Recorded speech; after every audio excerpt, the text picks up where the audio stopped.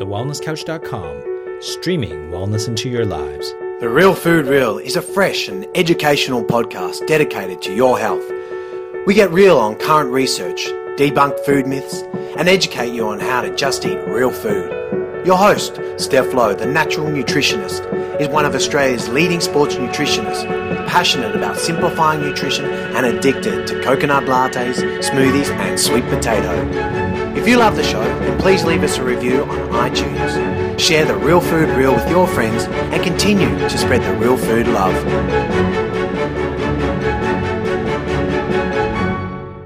Hi team, and welcome to another episode of The Real Food Real. In today's episode, we are joined by Tony Fahkry. Tony and I discuss all things morning routine, the ketogenic diet, neuropsychology, and how to apply an integrative approach to health and wellness. Let's dive in and welcome Tony to the show. Hi Steph, how are you? Very well, thank you. Looking forward to having you on the show. So before we dive into our topic today, I'd love for you to teach our listeners a little bit more about you and your background. Absolutely. Well, Steph, I've been involved in the industry now, in the health and fitness industry, for the past 12 to 15 years. Initially, I started off working as a personal trainer and soon discovered a little bit of a niche, and that was the integration of the holistic component to health and well-being. Soon enough, that branched out into writing and corporate speaking. And these days, I'm fortunate enough to distribute myself amongst those different mediums. So I spend time working with clients, corporate speaking, and also writing as well. Cool. So we're obviously going to discuss a lot of the topics that you deal with and also your personal experience. So what I actually thought we might do so our listeners can learn a little bit more about you is start with what your personal morning routine looks like. Sure, absolutely. So I tend to wake up around 7 to 7:30 a.m. and I know there's been this movement espoused in recent times of, getting up early in the morning, but I tend to find that I need about 8 to 9 hours of sleep these days.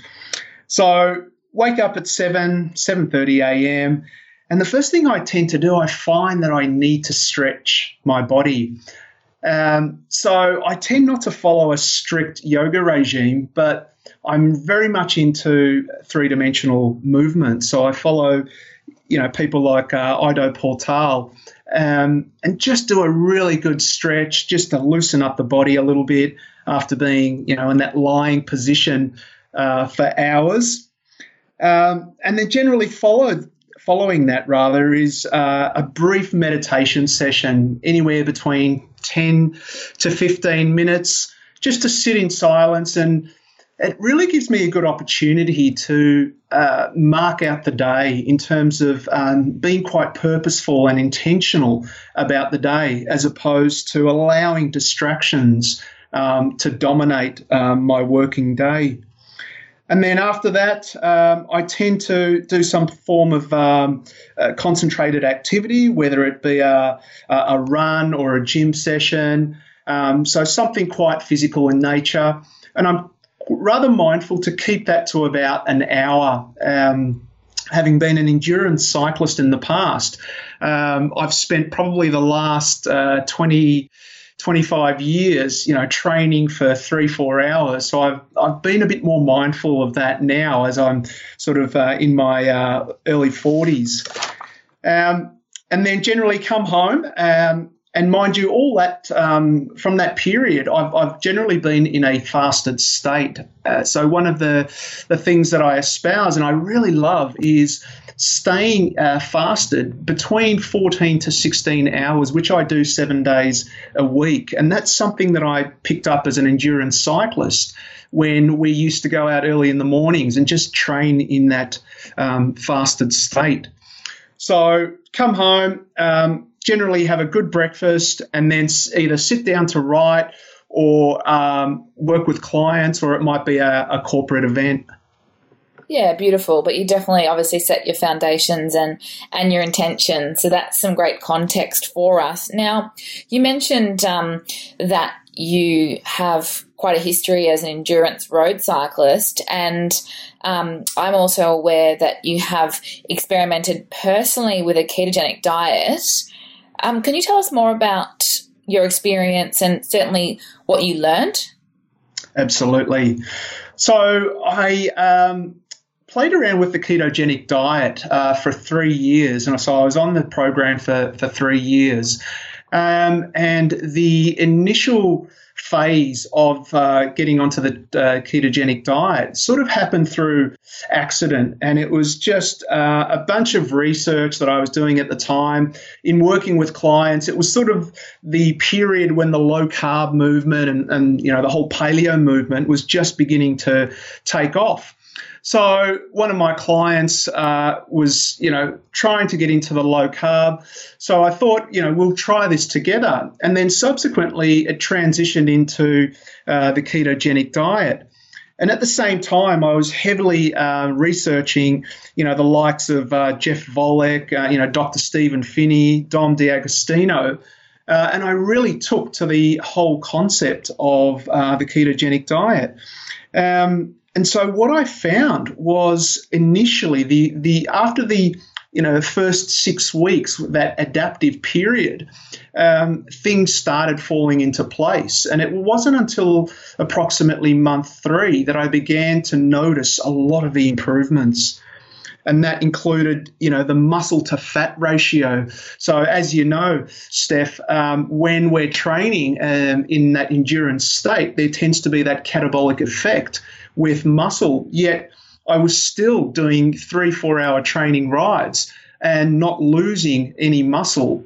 And so it was really a great opportunity to just notice the different effects, namely hunger pangs. They were a thing of the past. I would have breakfast at approximately 10, 11 a.m. after having been in that fasted state for 14 to 16 hours, and then not eat again until 5, 6, in some cases 7 p.m. And so there wasn't that need for hunger, which was a really great benefit of being on the ketogenic diet. Another great benefit was the mental clarity and the cognition that came with that. So having that mental clarity, particularly later in the evening. One of the things that we notice, I guess, when we're carb dependent is that, quite cyclical events throughout the day where we get that crash. And then, of course, as we know, we tend to gravitate towards, carbohydrate-rich foods or caffeine to give us that pick-me-up. So that mental clarity was just an amazing benefit and stayed well into the evenings as well. So there wasn't that drop-off. The other interesting thing from a biological point of view was my cholesterol levels. I had Dr. Ken Sakaris, who I understand has been on your show previously, look at my blood panels. And one of the things that he noticed was, whilst they were out of the reference range in terms of the composition, they were predominantly really good. So the ratios were actually fantastic in terms of HDL and the LDLs. So that was a really good benefit of being on the ketogenic diet. The other thing was I tracked my macronutrients during that 3-year period. So every day I would write down what I ate, and I sort of graphed out all the different ratios and looked at all my vitamins and minerals. And it was a really good opportunity to see how much I was actually, consuming in terms of those macronutrients on a daily basis. Yeah, right. And so what do you think was an average for you in terms of a ratio? My ratio initially started off in the first year, I was averaging about 70% fat, which was quite high. And during the third year, I pushed it up to about 82%. and really went low carb to the extent that I was consuming approximately anywhere between 20 to 30% carbohydrates per week as an average. Right. Yeah. And what did you do personally to adjust that to your training? Because one of the criticisms of a strict ketogenic diet is obviously that it is quite low carbohydrate, which can be also low in the beneficial prebiotics for our microbiome health, and for an athlete, especially that it's potentially not enough carbohydrates for the muscle glycogen replenishment post high intensity exercise. So tell me more about your experience there and if you had to make some modifications. Sure. So often I would experiment with little things such as including a little bit of, sweet potato. And whilst I know it's a resistant starch, I would track my, blood glucose levels to see what my ketones were doing. And then I'd experiment with things such as, or food such as blueberries, which was really quite interesting too. The other things in terms of prebiotics, I was using partially hydrogenated guar gum at the time, and supplementing that with a probiotics, such as a product like a Polybac 8, and just experimenting with those two. And so I found that tend to work rather well, and so I could jump out of ketosis every now and again, and even up my average carbohydrate from 30 grams to 40 or 50 grams. And as you know, Steph, when you're fat adaptive, your body tends to utilize, that extra jump quite well. Yet I found the ceiling for me was around about 60, 70 grams of carbohydrates. As soon as I went over that, then obviously I'd jump out of ketosis. Yeah, and I think that's some really important points, that we can unpack a little bit just for the point of our listeners who might be more beginner in the sense of a ketogenic approach, is that, a lot of the criticism is definitely around the extreme nature that it can be delivered in. But, what we really try and emphasize and educate on is how it needs to be personalized, outside of more of a, a chronic or a metabolic condition, of course. So it's great that you obviously had that knowledge to work on personalizing your approach, and testing can be beneficial for those that are a bit more data orientated. And then, of course, factoring in the gut health side of things. It's a really important component of any LCHF template. So that's, some really important takeaways there. Absolutely. Beautiful. So let's switch gears slightly, and I wanted to talk about your book, which is called The Power to Navigate Life. So tell us a little bit more about this. I know you've got some great endorsements, and tell us more about who this would benefit and where we can learn more. Certainly. So effectively, The Power to Navigate Life came about as a result of the last 10 to 12 years of working with clients. And initially, what I sort of discovered during that process was a lot of trainers, a lot of sports scientists tend to work on the physiological components of health, and that is that if there's an injury, if there's a facet of the fitness, that we focus on that, if it's to lose weight or gain muscle. In my work, I was noticing that there was an emotional component, there was a thought component or a stress-related component. And this accompanied the client insofar as when they turned up to a session, or there were things going on in their lives. It may have been a stress, it may have been a relationship, it may have been career. And of course, as we know, when we're in a stress state, when we're managing or not managing our thoughts, it tends to manifest itself emotionally, and then emotions can trigger physiological responses in the body. So being the sleuth that I am, I went away and did some fantastic mentoring programs, I work with a number of clinical psychologists and sports psychologists just to better understand how our thoughts and emotions can affect our physiology. And it was really interesting insofar as that I found that when I brought in a mindfulness component with the clients, where there were roadblocks previously, such as the client was unable to lose weight because of a repressed emotion or anything related to stress, that using mindfulness was a really key component in order to help them get past that plateau or reach beyond that next level. And it's important to render a caveat here, and that is that I'm not a qualified mental health professional. And in cases where the client required that level of service, I always referred out.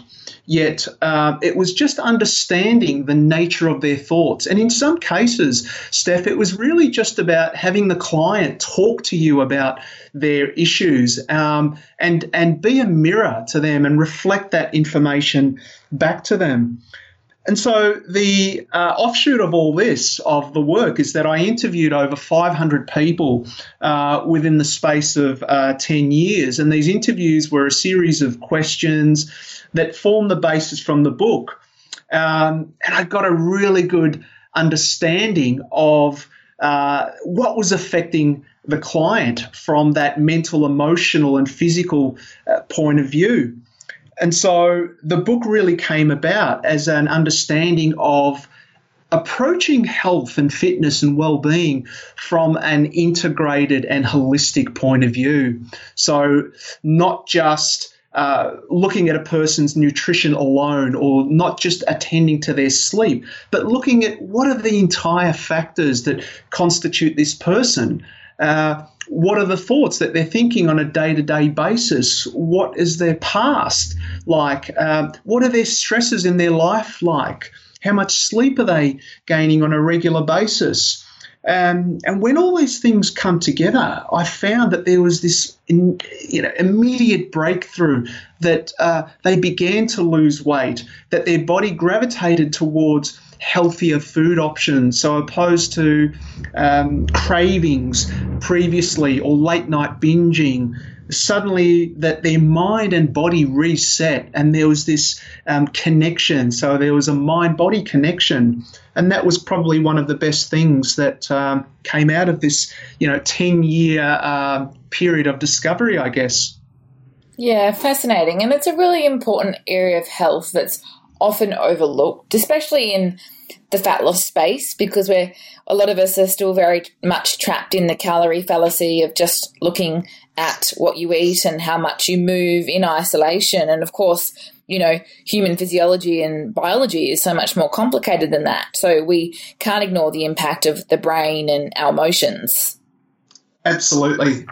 So what would be a really sort of quick one or couple of strategies that you would suggest a listener starts if they were looking at the emotional side of, or the neuropsychology, so to speak? Sure. So one of the tenets or the principles that I've espoused over the years, and something I practice on a regular basis, is being, first of all, mindful of our thoughts, but actually writing those down and conducting self-examination or self-observation. And, to all the listeners out there, you needn't freak out. It's not as bad as it sounds, but there's, wonderful people doing work out there. And one of the people that I borrow a lot of my principles from is Byron Katie, who wrote a wonderful book and a program called The Work.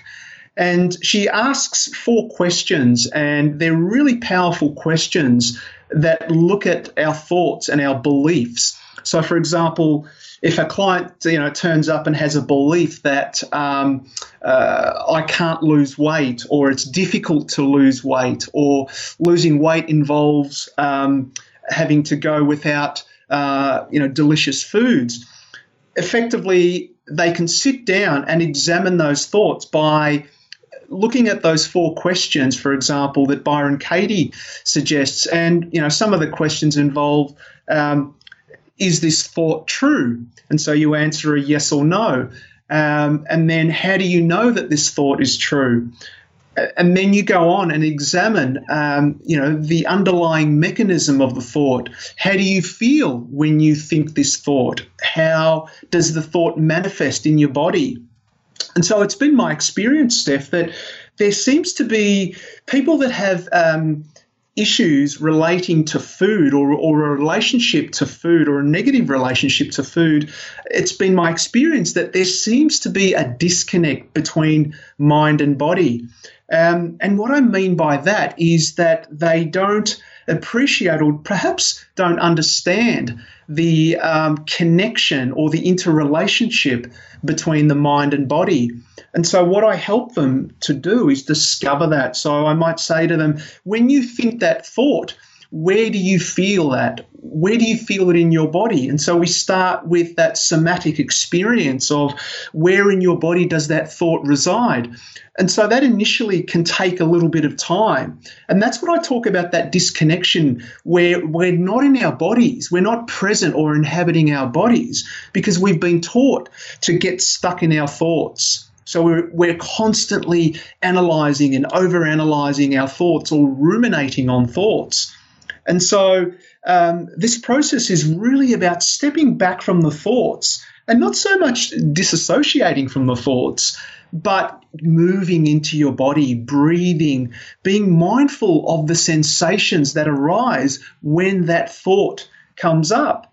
Because one of the fascinating things, Steph, is that when we use our awareness to observe that thought, such as losing weight is difficult and I'll never be able to lose weight, in that moment, it's like we've taken a snapshot of that thought. So our awareness recognizes it and it flags it in consciousness so that next time it turns up, it's already registered and it has less effect on us. And subsequently, over time, as we process these thoughts, as we become mindful and aware and awake to these thoughts, they have less an effect on us physiologically. And so we then process and we transcend that thought or that belief. Yeah, that's fascinating and a really great way of describing things. It's something I've been working on personally, and I think a lot of people will resonate with that for many different thoughts, of course, not just those centered around fat loss. I'm sure you work with a number of athletes that might have some limiting beliefs around performance or similar. Yeah, absolutely. And so it's predominantly athletes. As you know, athletes can be incredibly hard on themselves because there's this level of expectation. And it's something that I've been acutely aware of, having, trained as an endurance cyclist. And it's getting them to appreciate, why are they training so hard? Why are they pushing themselves so hard? I mean, obviously from a coaching point of view, they need to perform. But if they're going out and doing 7-hour training rides and then resting on the couch for 12 hours, then is there an underlying emotional component there? And sometimes it actually comes down to something as simple as self-love or trying to prove a point to either themselves or an absent person, whether it be a caregiver, a mother, a father. And so it's really getting them to become, as I said earlier, aware and awake. And the way that we can do that, Steph, is to write the thoughts down on paper. Yeah, I love that. I'm going to do a little bit more homework on that myself. Have you got some resources on that specific topic that you could direct us to? Yes, absolutely. I'll put those in the show notes. Amazing. Thank you very much. And just a little, summary of the sorts of clients you work with and anything else you wanted to mention in terms of that integrative approach that you're so passionate about. Sure. So effectively over the years, I've predominantly worked with a number of corporate people. And so that came about as I transitioned from the personal training component. A lot of my clients at the time were CEOs of companies, senior executives, management teams. And the really great part of what I was doing at the time, Steph, was taking the sporting principles in both a mental and physiological point of view and translating those into a corporate environment. So in working with CEOs and senior executives, I got them to understand that you were an athlete, but an athlete of a different type, an athlete that wears a suit each day, an athlete that is a leader, that is in charge of a team of people. And in doing so, you've got to nutritionalize yourself in such a way. So looking at the way that they eat throughout the day, what types of foods they're eating, throughout the day as well. Are they relying on caffeine in order to stimulate them and keep them mentally charged? So the principles there were really looking at that corporate sector and at the same time also working with athletes. And so I found that quite fascinating because from the perspective of an athlete and a corporate athlete, they were very much the same, but in different environments. And so the fascinating idea is that I would introduce a concept with the client and ask them to integrate that into their life at a very, very slow rate. And initially, when I started this process, what I discovered was I was quick for the client to get results, yet that backfired because the client was really telling me how slow or how fast they wanted to proceed further.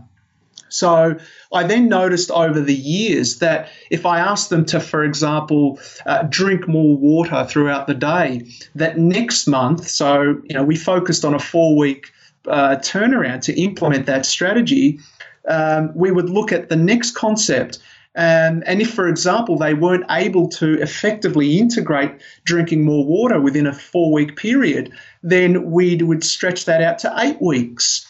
And that was a really fundamental development in my own professional development as a coach at the time, because it was really about listening to the client's needs, and they would instruct and guide you as to how quick or how fast they would want to move forward. It's a really interesting way of looking at things, because I'm sure all of the practitioners or therapists that are listening can kind of, relate to what you're saying in terms of their personal experience, and maybe the clients can have that light bulb moment that it does give them an insight into, their priorities, I guess you could say. Absolutely. And it stemmed from a conversation I had with a mentor years ago who said something really profound to me. And she said that, Tony, you are not responsible for a person's learning. And at the time, I felt really compelled to impart this, knowledge and information, hoping that they would integrate it into their lives. And in some cases, it was 2 years later and the client was no better. And so she said, you are not responsible for their learning, but you're responsible for the way in which you communicate the wisdom, the knowledge, and the understanding. And one of the fascinating things about that, Steph, is that I've had clients come back to me, 5, 6, 7 years later and say, Tony, I finally realized all that information and it's now come together. So they were ready for it. And I think that's the important component, is that we've got to be open and receptive to receiving the information and willing to integrate it into our lives. Yeah, absolutely. And more recently with the information that we ask our new clients here at TNN is how they want to approach things. And the question is, do you want to jump straight in? Do you want to meet halfway? Or do you want to take a sort of a more gradual approach? And, I do like asking that question because it allows you to appreciate a little bit more about, how to design the treatment, so to speak, which I think is really important because for you and I, we've been living and breathing this for decades now, but obviously everyone's at a very different stage of their journey and, they need to be ready to make the changes and they don't have to do everything overnight to get results. Absolutely. And the other key factor too is empathy. Walk in your client's shoes and get down at their level. And, a great mentor again said to me many years ago, Tony, get down on the ground at their level. And it was quite a metaphorical meaning insofar as when the client is training, if they're doing a push-up, be down on the floor, don't stand or hover above them, but also quite a psychological level, and that is if they're experiencing hurt, walk in their shoes and see what it's like to experience that hurt or that pain or that suffering, and then you'll know how to design their program going forward. I love that. Yeah, very, very powerful. Wonderful. I've really enjoyed our discussion so far. Is there anything that you wanted to add about maybe something you've got coming up, or direct us to where we can learn more about you online? Sure. So I write a number of resources via a blog every week, and so that can be found on tonyfahkry.com. So it's TonyFahkry.com. And so effectively, it's a really good avenue to look at the mindfulness component. I'm a big believer of personal growth and personal development, because as we upgrade our consciousness, as we upgrade our awareness, then that tends to stem off in different factors or different areas of our life. So we make better food choices, better health choices as well. I also want to finish off just saying that I'm a really big proponent of whole foods, and it's something that I really espouse with clients when working with them. And I guess that stems from the fact that both my parents, who are migrants, come from agricultural backgrounds, and my 72-year-old mother still plants 80% of her own food. So we grew up, my two sisters and I really grew up with that fundamental appreciation of whole foods.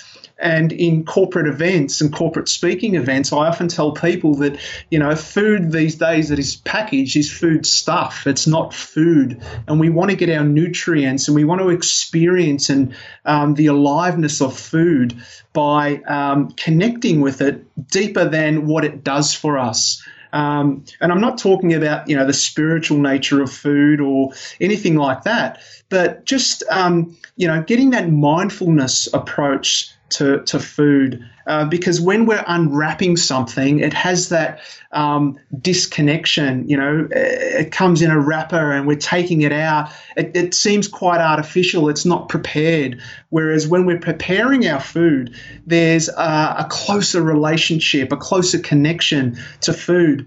And this is something that I learned from both my parents, that when we grow food and we harvest the food, we wash the food, we soak the grains, and we eat the grains and, the berries and so forth, that we develop that closer association. And that closer association to food invites more of a human connection to it. So we don't take food for granted and we don't abuse the food, and it doesn't lead to health issues later down the track.